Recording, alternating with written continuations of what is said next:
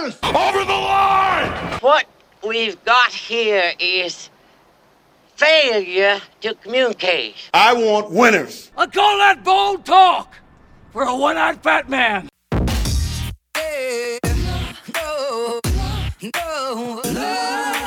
And here are your hosts, RJ Young and Brandon Drum. Okay, so we're recording this on the day that the 2021 rankings have been released by 24/7, the top 247. You should check out a couple of stories that we have up on OUinsider.com because there have been some moving and shaking, particularly with one Brock Vandagriff. He moved up 13 spots. I know that's going to piss off some people because he's not the number one overall guy, but hey, we're man. top 10. Yeah, well, I mean, he's moving along. And Brandon and I are going to touch on a little bit, but we're also going to touch on the Champ U barbecue. We're going to do a little bit of talking about the upcoming preseason camp and what we expect from it. But Brandon, do you have anything that you want to say about the 2021 rankings? Oh, are you trying to do this right now? No, we have. We just got off the air talking about this. No, we're just, hey, look, you could have taken that anywhere you wanted to go. You could have just said, hey, I think that it's kind of ridiculous that Quentin Somerville dropped 21 spots to 39. You could have said that it's ridiculous that Cody Jackson dropped a spot to 54. You could say it's actually kind of cool that Ethan Downs is in the top 100 and, by the way, 32 spots ahead of Kendrick Blackshear. So, where do you want to take it? Well, okay. So, first off, I will say, look, I think 247 does the best jobs of evaling as far as overall with what we do. We aren't allowed to eval anything that we haven't had our own eyes on. So, say Brock, for example, Brock Vandagriff, I couldn't have wrote an eval in on him had I not seen him in person at the OU Elite Camp in down there in the Southeast previously earlier this year. So, having said that, I think that he's probably a top 10 guy, as we were talking about off air, but I also understand that the rankings are fluid and that it's probably going to change. And even in the write-up that Barton Simmons wrote, and he and I have already discussed this in a lengthy email chain about how the ranking worked and why they did this and that and so on and so forth. And I'm going to let him, he is going to address it on our board later, on the VIP board later, he said, if it does get to where people are questioning the rankings. And I respect the hell out of that because he's owning the fact that he knows that people are going to disagree because of other outlet rankings. And the discrepancy between it's 21 spots. Now, if it was top 10, I don't think anybody would have anything to say about it. But fact of the matter is still at 22, you're looking at a 5-star. So, and that's good in general, obviously. The other thing is the fact that Ethan Downs, so I think he's at least a top 75 guy in the country, and I think you agree with me on that, obviously. We've both seen him. We've seen him just tear people to shreds. And he basically stopped the OU Elite Camp, and where Riley walked over and called all the coaches and said, hey, Grinch and I are going to offer him. Like, I overheard the conversation, so because I was standing right there, because it was literally 10 feet away from where they were doing the drill. And so all that being said, he was 243 at Texas camp, ran a 4.68. He's a 4.34 shuttle guy. He is a defensive MVP at the San Antonio Combine. He was top 5 at the opening regionals in Dallas as a junior. Not even a junior, basically a sophomore heading into his junior year. So, to me, that warrants top 75. But obviously, we know it is hard for OK Preps to kind of get, and we've harped on this before, RJ. You and I have both gone on this rant. OK Preps doesn't get what it deserves. And Gabe Brooks and I talked about this yesterday. Literally, we had a 3-hour conversation through text message yesterday about how it really doesn't get its due. And he understands how good it is. So basically, he and I push for Oklahoma as hard as we possibly can because we were delegated as the basic basically we're the people that are supposed to do all the evals for Oklahoma, and I help out with Texas and Arkansas and other crap too. Obviously with Brian Peroni, Mike Roach, obviously Gabe Brooks. Basically, we're the guys that do all the evals for Texas, Oklahoma, Arkansas, Louisiana, Kansas, because we have to. It's got to be a teamwork kind of deal. And it's long and lengthy. Like, I have to send in a bunch of evals, a lot. And sometimes they get heard, sometimes they don't. I think one thing you're going to see, though, coming in the next rankings is you're going to see A.J. Green, Colin Oliver, Ethan Downs, and Kendall Daniels get massive boosts. And it's going to be because there's going to be games that have been played. Their junior year games are going to be played. And you're going to get to see these guys really get about. And these guys are, if you were going to say today, where were they going to pick? Almost everybody would say they're going to pick the University of Oklahoma. So you want them to get these bumps. Now, obviously, Colin Oliver hasn't been offered yet. I think he will be an offer guy later on. He deserves it. He's that good. He was so close at the OU Elite Camp from getting an offer, and he really showed out and really impressed Oklahoma. Now they just want to see him do a couple things his junior year, and I think he's going to get that offer, and that's good news for Colin. And it's good news for Oklahoma because he's a really good player. The fact of the matter that Oklahoma has really good defenders in their backyard, it's kind of like 2017 where they really don't have to go that far to really boost their class up. So things are looking better for Oklahoma in recruiting going forward. 2022, as you know, is loaded, and Gentry Williams OU is by far the leader and he's going to be a 5-star, folks. Gentry Williams out of Booker T, 2022 athlete out of Booker T, Washington, will be a 5-star. Marion Horn will be a high 4-star guy. Then you got another move-in Mustang from Naples, Florida, by the name of Andre Dollar, 6'5", 225-pound tight end that already had 2 offers coming in. South Carolina is close to offering, and I think Georgia is another that's really pushing to possibly offer Dollar really soon. He just moved in from Naples. His dad is now the defensive coordinator. We wrote about him on OU Insider VIP board. His little brother actually plays with my son on the same Little League team, and that's kind of how I bumped in and found him. It was really weird because they just moved in like 3 weeks before all that happened when I finally met him. So there is a lot of talent coming in and through the state of Oklahoma, 2021, 2022, and 2023. As RJ has talked about up in Tulsa on the Sports Animal, it's loaded. I mean, those classes are loaded. You also have lineman, out of Deer Creek. I just went blank because I just talked to him yesterday. He just picked up a Kansas offer. Oh my gosh, he's a 2022 offensive tackle. OU will probably offer this kid. He's really good. 6'5", 275 pounds. And I just went blank. RJ, do you know what I'm talking about? I just went blank. This is ridiculous. I'm getting pregnant with my own opinions over here. Okay, so I'm done ranting. RJ, go. I don't want to be the person to pour water on the fire all the time, but I feel like that's just the role in this podcast. I don't actually give a good damn about what other people think. Is the guy's name, by the way. What other people think these kids are rated. I've seen them. I know who can play. I know who can't play. As a matter of fact, there's a good question on the board that we need to address, which is, hey, what is the criteria for being an evaluator for these rankings? Well, number one is they ask you to participate, right? 2 is you work at 247. You get paid to watch a lot of high school football and a lot of college football. But can we say that you need to be a coach? No. Do you need to play the game? No. Do you need to be willing to sit there and watch a bunch of huddle film and then go out and do the evaluations and make the road trips and do all that other stuff? Yes. So if you can get a job at 247, go right ahead, man, and have a say in these rankings. But, I talk about the rankings because they matter to you. And they certainly matter to Brandon because I was just yelling at him before we did this podcast about how much it doesn't matter to argue about these things. They're going to happen. They're not going to happen. People are going to get offered. They're not going to get offered. And yes, we can look at the rankings and say enough people think that this dude is good. That's why this other person should probably rate this other person higher.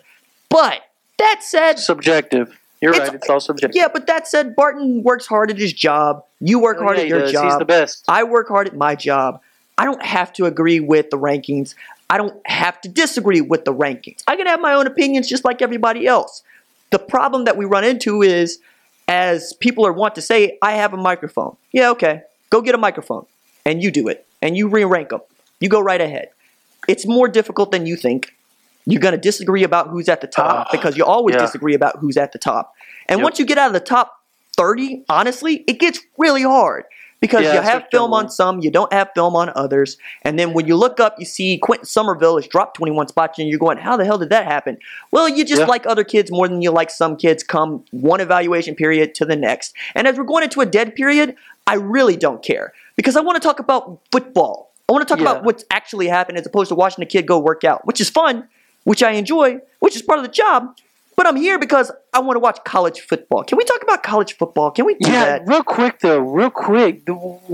Did you see how many state of Washington really telling you, like, that is nuts? I just realized that last night. I have never seen that state put out talent like that. Ever. Ever. That Pause right quick. Nuts. Pause. Okay. Nothing. We're good. Continue with your rant about Washington, please. I asked you to pause for just a second because I need to answer a question. I'm having work done at my crib. Okay. So, that I've never seen that. It's just crazy. Like, I've never noticed. I know that state has had some talent come through, but dude, that state, the Washington Huskies, if they load up on that, my goodness, because it's a quarterback. It's the number one quarterback in the country, according to 247. It's the top. It's Brock Heward's kid, Sam Heward, for those of you that don't know. Well, no, is it Brock or is it his brother's kid? Oh, yeah, that's right. It's a Heward. They're good at quarterback. I mean, it's like quarterbacks. It's like putting out a Tuiasa Sopo. You know, it's just pretty much, or Manning. Basically, they all just come out. Hey, Eli's trash. It's too super. I'm not getting into that. Go right ahead. Trash. Okay. Trash. Garbage. Hitting nerves. No, but really, like, do you see where I'm coming from? That's crazy. That's no, but how often does it happen? You know, that's the other part. Like, we talk about kids coming from this place or that place, and we talk about how kids should be playing at home. How do you let a kid leave the state? Look, man, if Washington can load up on all the kids from the state of Washington, good for them. But you know who they got to compete with? They got to compete with Washington State. They got to compete with Oregon. All the kids that might have actually grown up looking at USC. I mean, they're on the West Coast. So it's not a slam dunk, just as it's not a slam dunk for Andrew Rame, who eventually recommitted to Oklahoma. I mean, you got to work at it.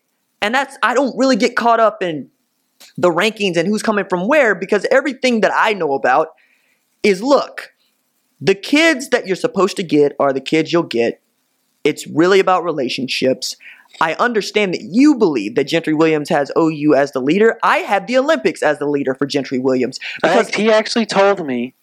I know what he told you because I read it on Insider. All right? I'm also telling you that I'm a track guy. And I spent the weekend watching the U.S. championships, and I watched the World Championships. And I also know that having a freshman in high school run 47.70 is not regular. That dude has options, and somebody that is a track coach is going to present that option to him. And you know what you don't have to do in track and field? Get hit in the head. Okay? You know what else you don't have to do? Get hit by anybody. You literally just run. That's it. That's not what he wants to do, though. Well, we'll see. He's a true freshman. I mean, it's rising sophomore. He's going to be a sophomore this year. We'll see. I'm not prepared to put that dude going to any school. You know, I'm not saying you're wrong, and I'm not saying that he didn't tell you the truth. I am saying that as a person who's watched kids that have an opportunity to run track and play football, what happened to DeBrian Blanton? He ended up running track. Okay. All right. But Jawan Rankins. Yeah, and you could also say Marquise Goodwin. But I'm telling you that there are more kids that would choose to run track than play football. Xavier Carter. You remember him? Yeah, that dude tried to play football. Didn't work out. Remember Justin Gatlin?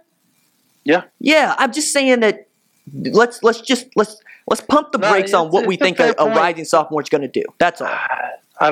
That's a fair point. I would say because of just his family background with the university, I would lean that's probably why I lean more towards the football aspect of it, just because that is like in their blood. What's really going to chap you is if he comes to Oklahoma to run track and doesn't play football. No, actually, it wouldn't chap me. I think it'd be pretty cool. He'd be the best track person they probably had in forever. Ouch. Yo, hey. Just You don't think so? No, you need to go look at some of the dudes that they brought in here in the last 5-10 years. Okay, well that's fair. That's a word. I mean, that's a thing that was spoken by a person who hasn't been following track as closely as they follow football, and I understand that. It's not a dig. I'm just saying that I do, right? And that's why I'm pushing back. No, that's fair. Okay, all right. I just, as far as I've ever seen, Oklahoma has struggled somewhat in track as of late. So I haven't seen them really. Texas Tech, on the other hand, has been very dominant. Well, that's also because they happen to, we say they happen. Look, anybody that can land Gil Roberts is going to be good, which is the other reason why I keep saying Gentry Williams has opportunities. Gil, man, I came up with Gil, all right? And Gil was running 46 in the 400, which is Gentry's race as a senior. Gentry's within spitting distance of that speed next year. And Gil had every opportunity to make the Olympic team. All right? That dude could fly. And I'm just saying that, if you got options, and as much as I love football, if you got options to do something else that doesn't require you to get hit in the head, and you probably make as much money, go do the other thing. Do they make as much? They do if you're Gentry Williams. Not like, look, if you're LaShawn Merritt running the 400 meters, you're going to make more winning championships than you are going to be as a special teams guy that's told, hey, you're really fast. Go run down there and hit somebody. I gotcha. So, but to get off of the 2022 kids, because... Yeah, that was just kind of a barbecue talk. Well, and that was where I wanted to go. I wanted to go into kind of me getting 10 commits onto campus for the Champ U barbecue. People need to relax. Everybody's like, this is a failure. There wasn't any commitments. Who said it was a failure? I've seen it all over Twitter, man. Yeah, it's Twitter. Yeah, but I mean, in the words of Mike Gundy, who gives a rat's about Twitter? Dude, look, it's still there's a segment of the population of the OU fan base, and there's been people on our board that have said they thought it was a failure. Yeah, allow me just a second. As a guy who gets routinely dragged on Twitter and Facebook, who has a radio show, tough. Oh, yeah. Maybe it's that, right? That I've had this show for about 2 months now. And one of the things that I've just had to learn is it ain't for everybody. And the people who like it absolutely like it. And the people who don't absolutely don't. And if I'm really yelling and complaining about the Champ U barbecue, what kind of life am I living if that's what I have to complain about? They're fans. Okay, cool. It's not a game. Problem. It's an unofficial. It's a family reunion. It's a good time. Yeah, but there has been a commit for 2 or 3 at every one. So this year not having it is kind of an anomaly. These are the people that make me want Oklahoma to have 7 losses. like I just think, hey, hit them over the head with something that really hurts. That's all. As a dude that loves the team and likes to really talk about how great OU football is, those people drive me up a wall. And yet I don't want to wish ill will on people that are actually doing it right, who just kind of like, hey, man, let Lincoln do his thing. Even RJ, shut up about the 2020 quarterback, because I get caught up in that too, because I think it's bizarre. But even that, I'm going, you know what? You got a point. You really do. Because at the end of the day, Lincoln Riley's lost what? 4 games. 4 games. Yeah. He's 124. A charmed existence for the person who is yelling and complaining about eyes in a set of friggin' emojis on Twitter. Yeah. So I wanted to dunk on that person for 2 minutes.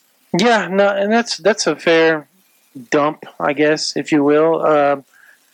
I guess my point is the barbecue wasn't so much. Everybody's like, well, there weren't. Look, people, it was for 2021 and 2022 more than it was for 2020 because there was only a select few 2020 kids that were there that were uncommitted. And you had the Jenna Monheims of the world, the Noah Renzes of the world, and stuff like that. And obviously, and the other big deal was, Jason McClellan backed out last minute. He got sick. And his mom had to come on OUinsider.com and set people straight, which I thought was awesome. And she's been a member of the board. She's just been back there watching for several years and just got fed up with it. And she DM'd me and said, hey, I'm going on the board. I thought, all right. So and she got after it. And good for her. Because it was pretty cool to watch her really set people in their place. And the other thing is the 2021 kids, the foundation that was laid, they have a chance to have a special class in 2021. And it all kind of starts with, obviously, Brock Vandagriff not being there, but if you can land an Ethan Downs, you can get the Kendall Daniels and AJ Green, who wasn't there, obviously, but you can start getting those in-state kids to hop on board, and then obviously the Kendrick Blackshires of the world, the Clayton Smiths of the world, and stuff like that to start dropping in and getting committed. And Oklahoma made significant jumps with all those guys. And then you got the 2022 guys. I mean, that's what it was for. It was for foundation laying. It was for just Have we not been shouting this though? Yes, I don't mean like this year. I mean like for the last 2 years. Like yes, it's been basically what we've been saying. If you really believe that you should be getting commitments at a unofficial recruiting event to end the quiet period in July, your staff has not been working for the first 7 months of the cycle, and that's bad. All right. If you're landing 2, 3, 4 commits, it's because you didn't have them to begin with. Because when you got 15 kids and a class is probably going to cap around 23, we're thinking. Yeah, 23. Yeah, maybe 25 if you get the right kids, right? But outside of that, you're done. You have 8 spots left, and you're not even sure if you're going to fill them all. Like, that's ridiculous to think that you're going to go in there going, hey, we had this for 2020 kids that we want to get. And I know all of you want to load up on defensive tackles and defensive ends, but have you looked at the depth chart? Because there's a lot. You got Redmond, Wette, Jackson, Ugwebu. I can keep going here. Hicks, Roberson, Mann, Perkins, Troy James. I mean, there's Famatal. What do you want? Do you want 97 defensive players? Is that what it is? Because you have defensive talent. That's the thing. Like, what are you thinking you're gonna get here? I mean, Brendan Walker's in this class. Like, you got an edge guy, all right? You got an outstanding edge guy. You got Perry and Winfrey in this class. He will be a 4-star by the time the cycle's over with. I mean, that's something that Gabe Brooks and I have talked about. We're kind of pushing, and but forget the rankings for just a second. I know, but that's what people are looking at. That's what I'm saying. Like, they're like, well, he's a 3-star. We want this. Well, and see, that's the part. That's the part that I want to get across about the evaluation. Amazing, people, that's what you've got to understand. His film is awesome. But the evaluation, right? Because the evaluation leads to star rankings, which leads to people being able to easily consume how good we think this kid is, right? Yes. And that's the reason to start to fight for star rankings, because you don't want to be the person at the end going, yo, man, what the hell with Josh Jacobs being a 3-star? That dude was drafted in the first round in the NFL. Yeah. That's the reason that Brandon's up in a tizzy about this, because he feels in his heart of hearts that a 16, 17-year-old kid is going to get drafted in the first round when he's 22, and we're going to be made into laughingstock. And I keep going, it happens every year. I don't care. It does. I just like being able to say out loud, hey, I know this kid's good, which is why I would talk about it at length, and thanks for the shout out on my show. They can play. Like, for instance, you and I both, right? And we love Brendan Presley. We love him. Yes. He's good. And it's like, So good. hey, man, that dude's 5'8". Have you seen Brendan Presley play football? Because if you had, you wouldn't be talking to us about his height. And that's what we mean by evaluation. If they've seen Sports Center. Well, but that's what we're talking about with evaluations. We've seen these kids, right? We're at team camps. We're at games. Like, I had this interview on the channel and on the show with Brendan Presley talking about that catch that you're talking about. But also, Jordan Reagan out there at corner, 6'2" corner, going to Oklahoma State so too. Long, he's so good. I'm so shocked that OU hasn't even given him the time of day. I really am. He is one of my tops as far as underrated guys. So when people ask, how do you do this or why do you do it? Show up to stuff. Do stuff. That's it. I mean, not to give anybody some free pub here, but I mean, Brandon and I came up independently of each other, doing it how we know how to do it at places that you all know about. And we were, if that's what you want to do, go do it. Nobody's stopping you. And the same person who was yelling about the Champion Barbecue and Eyes, was that not you and I as kids, man? You and I just going, man, these people don't know what they're talking about. And then we got into the business, right? Because we were like, we can do it. No, but that's the thing. I mean, I'm not going to tell anybody it's hard or easy. I'm just going to say we got started doing it that way. And we just kept busting. That's what it is. It's showing up to work every day. It's hustle every day. That's all. And I want to give the kids their due. But I also don't want to argue about whether or not Ethan Downs is this good or that good. I know he's just good, right? Oh yeah, he's really good. He's probably one of I do have. I mean, everybody knows I have a little bias in it just because of the background there, but it's the it's you and I both know he can ball. The other thing is like we were just saying, it basically the barbecue is just time of worship. I mean, it's just like basically they just get in there and hang out. Fellowship, not worship. Fellowship, not worship. Fellowship, not worship. Fellowship. Turn your hymnals to page 182. Good grief. All right. Who's leading in the choir? Right. Hey, Annie Hanson's got a solo of Amazing Grace. Hey, farmer's daughter from Kansas. Don't play. I guarantee you she probably can too. So, but yeah, I mean, it is. It's fun for everybody. Travion Ford said it was the funnest and funniest visit that he's ever been on. And I got a similar quote from Brendan Walker. He said, loved it so much, by far the funnest thing I've done on any type of visit. And that felt like what most people had to say, right?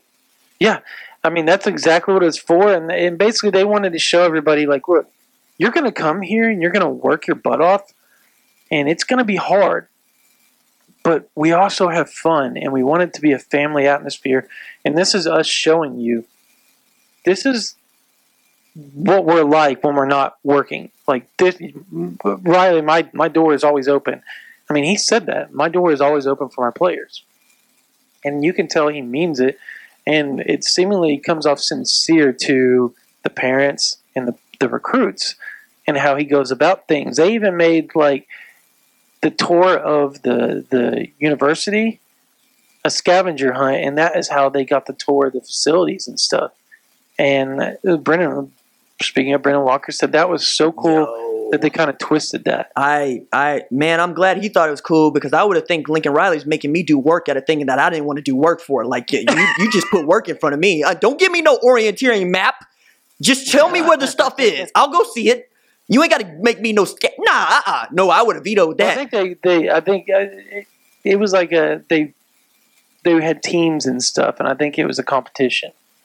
Obviously, I think they tried to make it fun. A lot of people seem to have enjoyed it. I mean, Clayton Smith really enjoyed it. So did Kendrick Blackshire. It seemed like everybody, and Kendrick Blackshire had been through it before. I thought it was funny watching him just completely obliterate Nate Anderson on Twitter. Yeah, that was and blindside, because he knew it was coming because he's been there twice. So let's talk about him for just a second, because we're talking about rankings and we're talking about where kids fall. That's a really great example of a kid that we all think looks the part, and his film says he hasn't yet learned how to use his physical stature to his great benefit. But like, that's a dude that you would think would be ranked as highly as Justin Flo is in the 2020 class, and yet he's not even in the top 100. So, like, what are people seeing? Like, that was the other thing that nobody's yelling about Kendrick Blackshear, right? Yeah, he was one of the other ones I kind of was like, I don't get it. But at the same time, you kind of can. Like, I don't know that laterally he is, the best, but that doesn't matter, because he's got a great grasp of the game mentally. He's obviously physically gifted with his running ability. I think he is going to move back up in the rankings I don't think he was used properly. He was obviously on a not so hot team at Mesquite Horn, right? So He's now at Duncanville, right? So, and they just got done playing for the state title and lost to North Shore last year. I think that they're going to use him in a different way that's going to accentuate his strengths more, and therefore he's probably going to move up back in the rankings. And I think that was mainly the issue there. And when I say sideline to sideline, I think he can move sideline to sideline well. I think just in the way that he was used in Mesquite Horns defense didn't fit his skill set. He is a physical. He's like a Kenneth Murray. He's more of a bruiser, kind of get in the gap, make the tackle, fight through blocks type guy. And they just kind of played him out in space and kind of left him there in no man's land quite a bit. And I don't think that really fit him. He is, and like I said, he's a gap filler. He's okay in coverage. I think he can be stronger in that aspect, but he needs taught. And I think at Duncanville he's going to get taught. And I think you're going to see him progress further. And I think anybody that watches this film probably sees the exact same thing. I also wanted to have a deeper discussion, because that was really good, thank you, about what we expect to come in preseason camp, right? And I think this is a good place to do this, as we're about the halfway point of where our usual podcast length is. Yeah. But with camp starting, I love this, because let me plot this out. The rankings were dropped on the penultimate day of the quiet period, all right? The dead period begins officially on August 1. July 31st, my birthday, early happy birthday to me, is the last day that you can actually have contact with recruits on campus. That's the quiet period. Now, during the dead period, there's no contact on or off campus of in-person contact of any kind, no evaluations, whatever, because everybody's getting ready for football. And when can they start coming to practices? The players come to practice after September. Oh, you're talking about, no, that's the evaluation period. Contact period isn't for months, dog. Wait, what? So no. I'm saying, like, when can recruits start coming to, like, fall practice? Because usually they can come and watch fall practices. Not during August. Oh, they changed it a big time. No, not during August. That's a big change, man. Because the calendar is such. Let me get this right. Okay, so the dead period is August 1st through the 31st, right? And then you can start coming for visits. Like if your game is on September 1, right? You can take official. You got a 48-hour. You got a 48-hour window, but officially, the evaluation period is September 1 through November 30th, right? And during those months, the September, October, November, it's at the discretion of the institution. Authorized off-campus recruiters shall not visit a prospective student-athlete's educational institution or more than one calendar day during this period, right? And then your 6 in-person off-campus visits, those are contact period, and that's in December. So when you talk about practice, you're talking about coming on an official. No, I'm saying like used to. I mean, even up to last year, during fall camp, you would have kids show up to practice. Okay. Let me get this clear. That's crazy. On Monday, Tuesday, and Wednesday, you'd have dudes showing up to practice. Yeah, you'd have recruits showing up like just to watch OU practice. I think on unofficial visits. I think. Unofficial visits. Yeah. Yeah. Let me go check that out. That? No, let me go check that out. Let me go check that out, because that might not have changed. I'm really referring to what coaches can do and what coaches can't do. I'm not referring to what recruits can do and what recruits can't do. Man, because the recruiting calendar is made more to protect prospective student athletes. But I also like the idea of the dead period, because if you cannot have contact in person on campus or in person off campus, that's when Lincoln Riley and the staff usually gets to do something, right? So like, I kind of wonder sometimes if Annie Hansen is not unlike you and me in that we work every day. Yeah. And I look at these periods, I'm like, okay, if she's gonna take a vacation, it would can't meet the Sooners Day is August 2nd. So she's executive director of football recruiting. They would bring in remember Cobb came, blast from the past, came and committed on Meet the Player. Was it in 2016, 2015? And that was kind of, I don't remember if there was a violation in that, because it's Meet the Sooners Day, right? But it's also one of those things where, I mean, let's keep it 100. we've seen coaches get dinged for less on Twitter. Oh my God, yeah. I'm sure Manning's going to for saying thanks for the recruits for showing up. For tweeting a photo of him and Dennis Simmons having a good time. Okay. But I was really referring to, I wasn't going to touch that one, but I was going to bring up like Jeremy Pruitt saying congratulations to his high school as an alumnus. I think they won like a state basketball title. Yeah, is that illegal? Yeah, he got a violation for that. And like Gino Auriemma taking a phone call to Monet Davis when she won the Little League World Series because, she wanted to play UConn basketball at the time. I think she even committed to Hofstra to play softball or something. But I was just like, yo, we're real tight on this kind of stuff. So I'm always interested from the aspect of coaches and not from the aspect of players. Now, I need to do a little bit more research on that because I've been referring to the dead period and quiet period, even in stories, because I want people to know. And I want everybody to see how the different calendars line up. That's why I was bringing it into this conversation as we head into pieces of camp. People and see what answers. No, it's out. I mean, yeah, by all means, ask people, but it's also out there. Like it's in the handbooks. It's in the materials. Like if you're looking for these answers, they're there. And I'm not necessarily talking to you, Brandon. I'm just talking to people who are listening to the podcast. And I'm always trying to help people who are trying to just become better fans. Be like, hey. Because what usually happens is somebody will tell us, they'll tell us when somebody recruited or visited or didn't visit, but about the rules, who cares, right? I'm like, yo, man, you got to care about the rules too. It's like, hey, Absolutely. I got this photo of so-and-so having a talk with Bill Bedenbaugh. Thought you might want it. Like, hey, man. Absolutely not. Right. It's like, can't touch it, dude. Can't touch it. Won't touch it. Don't even send it to me. Right. I don't want it on my phone. It's like, that's an entirely different train of thought. Preseason camp. So, a couple things that I'm looking forward to is just hearing how training camp is going for the defensive back group because it's a show, and by show I mean the word we can't say in that defensive backfield because outside of Trey Brown. Who are the starters? Like, I know who I think is going to start. Yeah.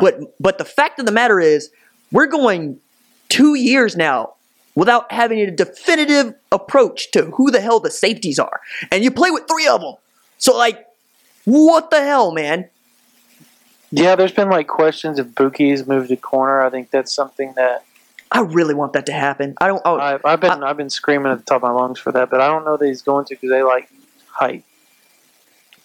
To hell with your height! I'm sorry. I know. Let me stop. I know. Here we go. Here we go. I hit the nerve. I'm the one that hit the nerve this time. Step back. I'm gonna let you go. I'm a short man who knows what I am capable of and what I'm not capable of. And I also watched a short man named Brendan Radley Hiles earn 5-star status playing corner. And if you watched film, if you watched the All-America game, you know if the ball's in the air and it's down the sideline, put Buki on the dude. Probably ain't going to catch that pass, okay? I also think that if you're playing a guy at nickel, he has to be your best space defensive back. And a guy who was raised as the sideline as your best friend does not usually play that position well. No, that'd be Patrick Fields in my opinion. Good God, yes. I mean, but even then, I think we both agree Pat Fields is going to be starting at safety somewhere. Yeah, probably free. But that's the question, though, is because Justin Broyles also plays free. I think DTY is going to be here strong. Not if he can't keep the lid on the friggin' look. Jeremiah Cradell is going to have a lot to say about this. I think Jamal Morris is the only guy that I'm comfortable saying is going to be getting significant run, if not starting at strong safety. Yeah, no, I think Cradell has a chance to play corner though too. I think he's a dude. Guy you just got so many corners. That's kind of my thing. Was that's the problem there. You move corners to safety because you suck so much there. Like remember Jordan Parker, Justin Broyles, those dudes were all moved to safety. Yeah.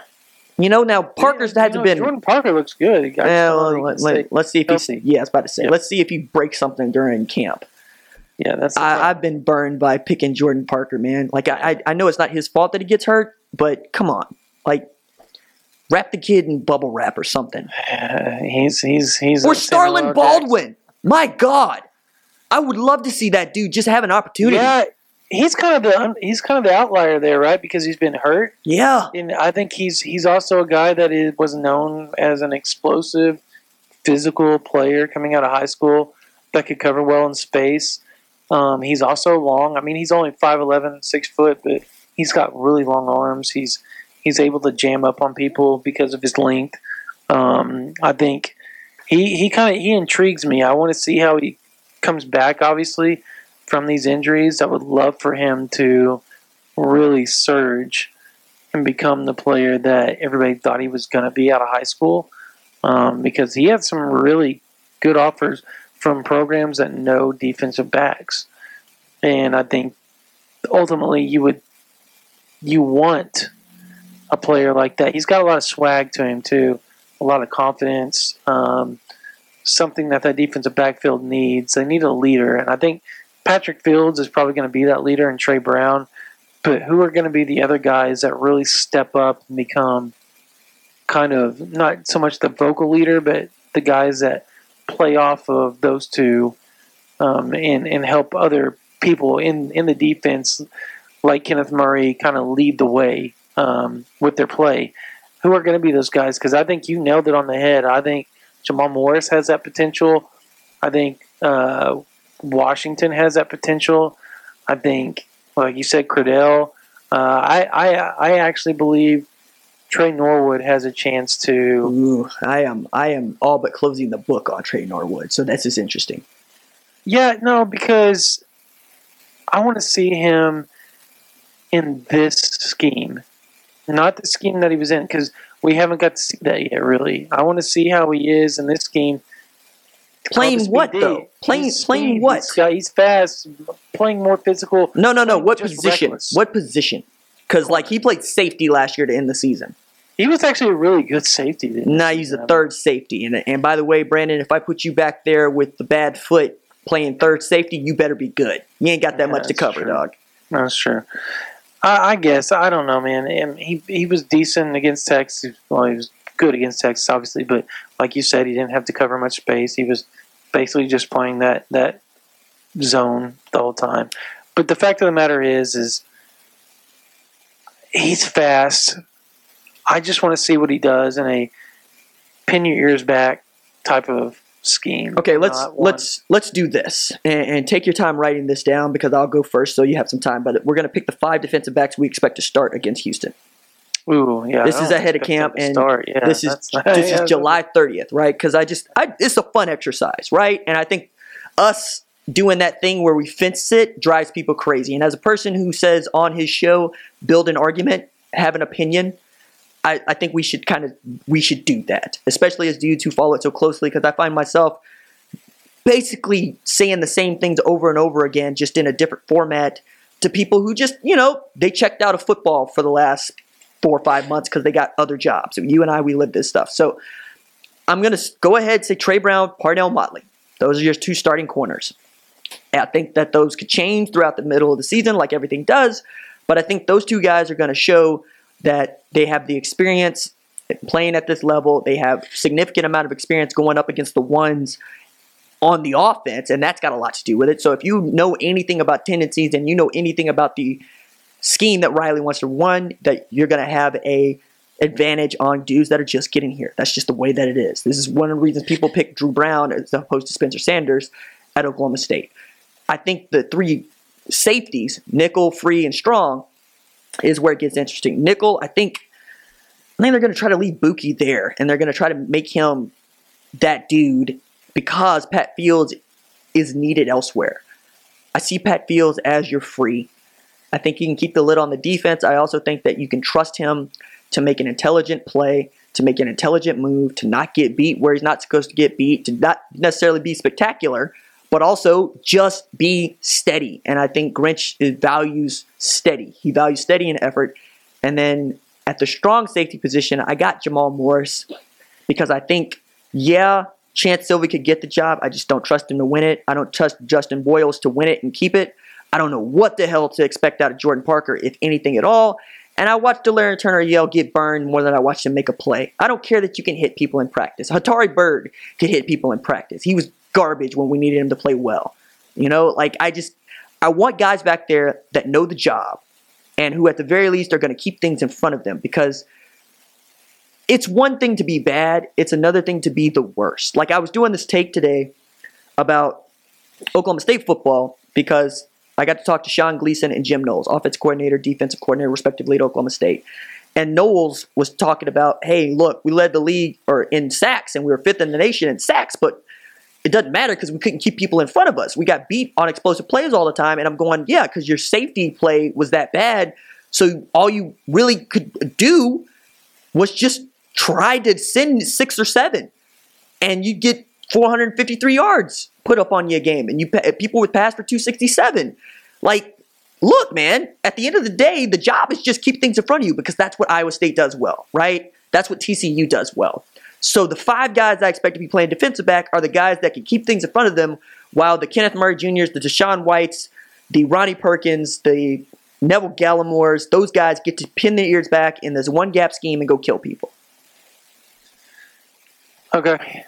I am going to obviously go with, because I like everything you just said. I mean, I'm going to differ a little bit, and I'm going to have a shocker here for some people. As far as who I think is going to play certain positions here. Stop teasing and start talking. I know. I'm just kind of going here. I got Trey Brown, obviously corner. Pat Fields, a free safety. My nickel, I'm with you. I'm going to go Buki, but I think they're going to rotate Buki and Trey Norwood there quite a bit. My other corner, here it is. Because I've heard so much about him this offseason, and he kind of fits everything that Grinch is looking for as far as physicality, speed, everything. I'm going to say Jaden Davis is going to start as a true freshman at the other corner. And then as far as the strong safety, I'm going to go with you, and I'm going to say it's going to be either Jamal Morris or Chance Sylvie. And I'm going to pick Chance Sylvie to start the season, but I'm not going to be shocked if Jamal Morris overtakes him by Texas. How about that? Yeah, no, your faith in Trey Norwood is endearing, if not, I think, misguided. But that's your take, and I understand. Do you want to know why? Because again, I know you hate hearing this, but I keep going back to the things that I've heard them say about length, and for some odd reason, no matter how good Buki is, and I think he could be a really good nickel, just because that I think he's a better corner than he is a nickel, but I think being that if they start the season with him playing there and just let him do that and not move him around like they did last year and focus and learn the position, he can be really good at it. But at the same time, I think the length and the fact that Trey Norwood is a 4.3 guy and their quote-unquote speed D, I think the measurables are going to be in their head all the time. You're right. You're right. I do hate that. Look. I know you hate it. I hate it too because I'm with you on it. I agree with you. Man, if you can play, you can play. Yeah, and this gets back into, circling back around to rankings talk. You look at a guy. For instance, the book on Keely Ringo is that he's going to be an outstanding corner because he's enormous. And the more I watch the dude's tape, the more I'm changing my opinion. And it's no, even so, like he moves like an inside linebacker. He's not, or not even an inside linebacker, an outside linebacker. His hips don't open very well. He doesn't get the ball thrown at him a whole lot, so you don't really know. And he's bigger than anybody else he's playing up against at wide receiver, which is great in high school. But in college, you're going to have to develop. You're going to have to actually learn to play with technique. Now, the reason that you give him that ranking is because he's enormous, right? Yeah. And that was why I was going, if guys really are into the physical traits of a football player, Kendrick Blackshear would be a top 50 player. Just period. Like, just to look at him in pads and to see him move around out there, you'd say the same thing. So I push back against it because some guys can just play football. I mean, we're talking about Danny friggin' Etling playing wide receiver for the Patriots. You know, I mean, and if anybody's into a guy who can just play football, it's Belichick, right? He had Troy Brown going both ways. You know, he made a quarterback into one of the best slot receivers in the game last year and a Super Bowl MVP. You know, it just, if he's a football player, he's a football player. And I don't necessarily think that in college you have the opportunities to just say, you know what, we're going to go out and recruit everybody. No, you got to be really good at evaluation, which is another thing that I found interesting because Jim Knowles actually hit this in a way that I don't think a lot of coaches are willing to be this vulnerable. So I give him kudos for this. He would say, high school football is geared toward offenses, and the best athletes play offensive football because you can outscore people. But those same kids that play offensive football, I need to recruit to play linebacker. And what is more difficult than finding a linebacker in the college game today, because you need that dude to be able to take on 330-pound offensive tackles and then run with the best athlete on the field. So in that thinking, what do? You do what Gary Patterson does. You get better at evaluating. You get better at choosing dudes that fit your scheme and what you do well. You convince Ty Summers, who's committed to Rice to play quarterback, to come play linebacker, which, by the way, ain't easy. I mean, and he'll lose that fight to kids even on his roster. My favorite is Sewu Alanalua, who he wanted to play linebacker, and that kid just said straight up, I'm a running back. But to look at him is also to see a dude that was enormous. Anyway. No, I agree with everything you just said. I hate but it goes back to, and Gabe Brooks was kind of told me, he said, look, baseball moved to the analytics, basketball moved to the whole analytics side.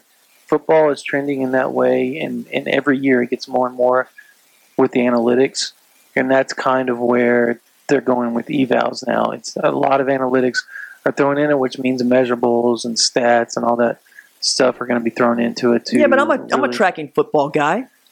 Like you're familiar with me working with that website, right? Yeah. Yeah, I mean, so I'm there. So I think we're all there with Pro Football Focus, and if you're just using the analytics, then use the analytics. Don't throw measurables at me too. Yeah, and I think that's what he said. How he worded it to me was, look, analytics are going to be used, your measurables are going to be used, and so is how you perform on the field. And all that's going to encompass and kind of be jumbled together and used as kind of, as far as rankings goes, your potential and your ceiling. Now, is that the right way to do it? We really don't know, and it goes for the same as far as putting somebody out on the field. They use those analytics now. All the quality control guys are deep into analytics as far as, does he give up covering the slot on in routes? How much does he give up? How many yards? How many breakups? All that bull crap that they throw in there. Stats, and I get it, and I'm sure it works. But does it also hinder a kid that's just a plain football player and makes plays? Because you got guys like what would that have done to Zach Sanchez?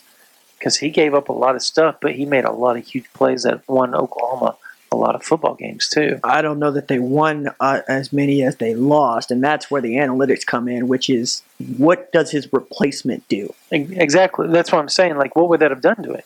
No. I'm saying, like, from an analytics standpoint, the question to ask is, a player of, let's call it average value, would he be worth more or less given the same opportunities as Zach Sanchez? And I would say that as a defensive player, as a defensive coordinator, I want guys that are not going to give up big plays more than I want guys that are going to go make plays. Because if I stop you on 3rd and 4th down because I didn't give up a play, we get the ball back. But if you shoot the gap or you try to jump a route and you miss, we probably got hit for 6. And I can't make up 6. I can't do that. But you get more opportunities to go get the ball, and that's the thing. I think that recruiting playmakers at defensive positions doesn't really pay off as much as we think. I think you need steady more than you need explosion, because for every sack that Eric Stryker was able to give up, think about the 2014 TCU game where Gary Patterson just said, what we're going to do? We're just going to spread out the splits. So now Eric Stryker is useless because he does one thing really well. Go get the quarterback off the edge. He can't cover. Space. Yeah, he can't cover. He's not out there playing hooks and curls. And when you asked him to do that kind of stuff, he struggled, which is another reason why he didn't translate to the NFL, because he only had the one thing, whereas you really do have to be able to drop at least 12 yards deep and make a play. Right. I'm saying that as good as Zach Sanchez was at getting the ball, I would really love to see the numbers on how many plays over 20 yards he was responsible for giving up, and I'll bet it was a good sight more than the average cornerback. I guess the other thing that we just kind of named, who we thought would be the starting five, Right. and kind of whatever.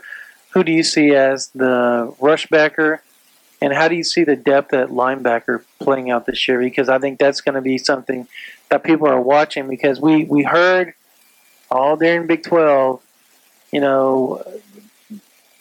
Kenneth Murray talked up Levi Draper. He talked up Deshaun White. It's more of a question of who didn't he talk up. Exactly. So how do I'd base my information and my analysis on stuff that we can't see with our own eyes, on sources that we trust, right? And Right. everything that I trust tells me Kenneth Murray Jr. starting at inside linebacker, providing he doesn't Correct. get injured, right? Everything that I also trust means that it is a two-horse race right now between Meade and White, and Draper's got some work to do. That's all. I'm talking about backup. Yeah, well, backing up White and Backing up. Murray. Yeah. So how do you see that playing out? Do you see Meade going to the wheel to be the backup for White, and then Draper as the number 2 behind, being that he's 245 pounds or whatever now? I think behind Murray. I think because you got the redshirt year with Draper, that makes it a little bit interesting, because ordinarily I would say that guy would be straight up right next to Kenneth Murray Jr. But because everything that I trust is Deshaun White is just the best linebacker of the group, you got to play that dude, right? And you got to play that guy Absolutely, at a position in which he can influence the game, and that's will. Because quite honestly, you need your will to just be a little bit more athletic than your Mike. And Kenneth Murray Jr. is really good at chasing stuff down, and we'll get to see better whether or not he gets better at chasing things down in the backfield. But I think you could 2-platoon it and be fine. I think that if you have Draper as the backup to the Mike, you're fine. If you have Draper as the backup to the Will, you're fine. I think Right. it's really a question of how much playing time those 4 guys get based on, more or less what Kenneth Murray Jr. does. Because if he plays better with White than he does me, there's your answer. If he plays better with Draper than he does anybody else, there's your answer. I think it's really going to be up to him as to what his play on the field says. And then at Right. rush end, my God, all of y'all keep telling me how much Jalen Redmond is good. And yeah, when he got to play, he was good. But I still contend he ain't healthy. Even as you tell me he's healthy, the fact that something could go wrong, and they're saying, hey, RJ, people blow out ACLs all the time. Yeah, well, they don't. Death is not on the table for a blown out ACL. Okay? Unless a blood clot happens after surgery. But yeah. On the field.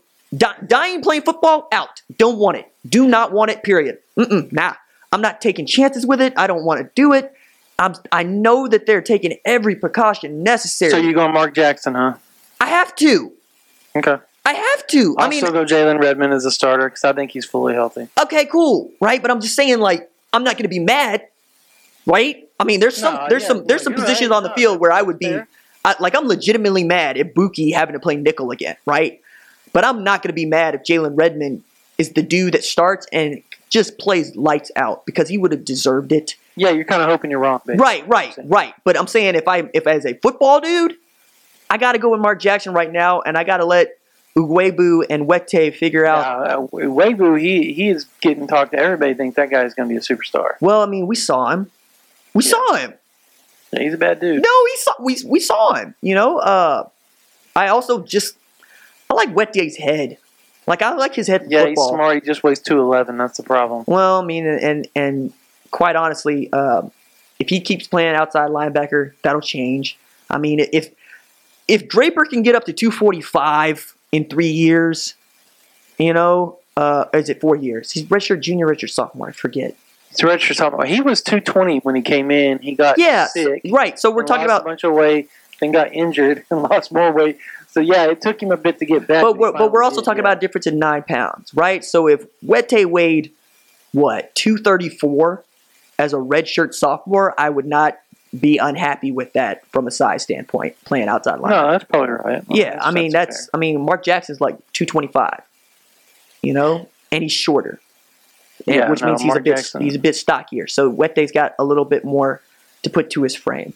But no, go ahead. Wete's kind of like Gums was as far as size and speed. And who, by the way, got big. Oh, yeah, he got huge. Right, yeah. Right. Hey, we're running out of time here. Parting shots before we got to go. I just kind of think that everybody, there's a guy on Twitter that's trying to tell everybody that OU is going to be this run-dominant team and they're not going to go no huddle, and he's picking Oklahoma to lose 3 games, lose twice to Texas when the season won it. And it's, it's all the stupid preseason talk that I hate because it's just a lot of what ifs, ands, or buts, and we all know how that all turns out usually. But I have a funny feeling that this season is going to be better than people think. And I think this is the one year. I'm predicting it right now. This is the year that Oklahoma actually wins playoff game. I'm not predicting win a national title. I'm predicting they actually win a playoff game this year. That's my prediction. That's my parting shot. I want people to think about it. And I will touch on this next time we get to the podcast. I think that's a good place to end it. That is Brandon Drum, lead recruiting analyst and team reporter at OUinsider.com. I'm RJ Young, staff writer, video columnist. Do everything. Do it all, man. Right, do it all for OUinsider.com. Our weekly plea, our annual plea, our every podcast plea. Rate and review the podcast. As an addendum to all of this, my fault with the upload last week. We were changing our hosting provider. We are using a different one. We got those kinks worked out. Brandon and I had some issues just getting in contact with 247, but they were really helpful. We got it worked out. We want to thank everybody, too, though, because we still almost hit 5K. So right, and we're hoping that the numbers just get bigger as we continue to do this. Promise to do more podcasts during the season, probably a few more during preseason camp than we normally might do. But yeah, bear with us. The podcast is growing. That's the news, right? We're having growing pains, and this is part of it. Yeah, it is getting bigger and better, and I think during the season you're going to like the fact that we're going to do some post-game stuff. It's going to be interesting. It's going to be fun. So I think everybody will like it. All right. That is it for us. Deuces. Deuces. All right.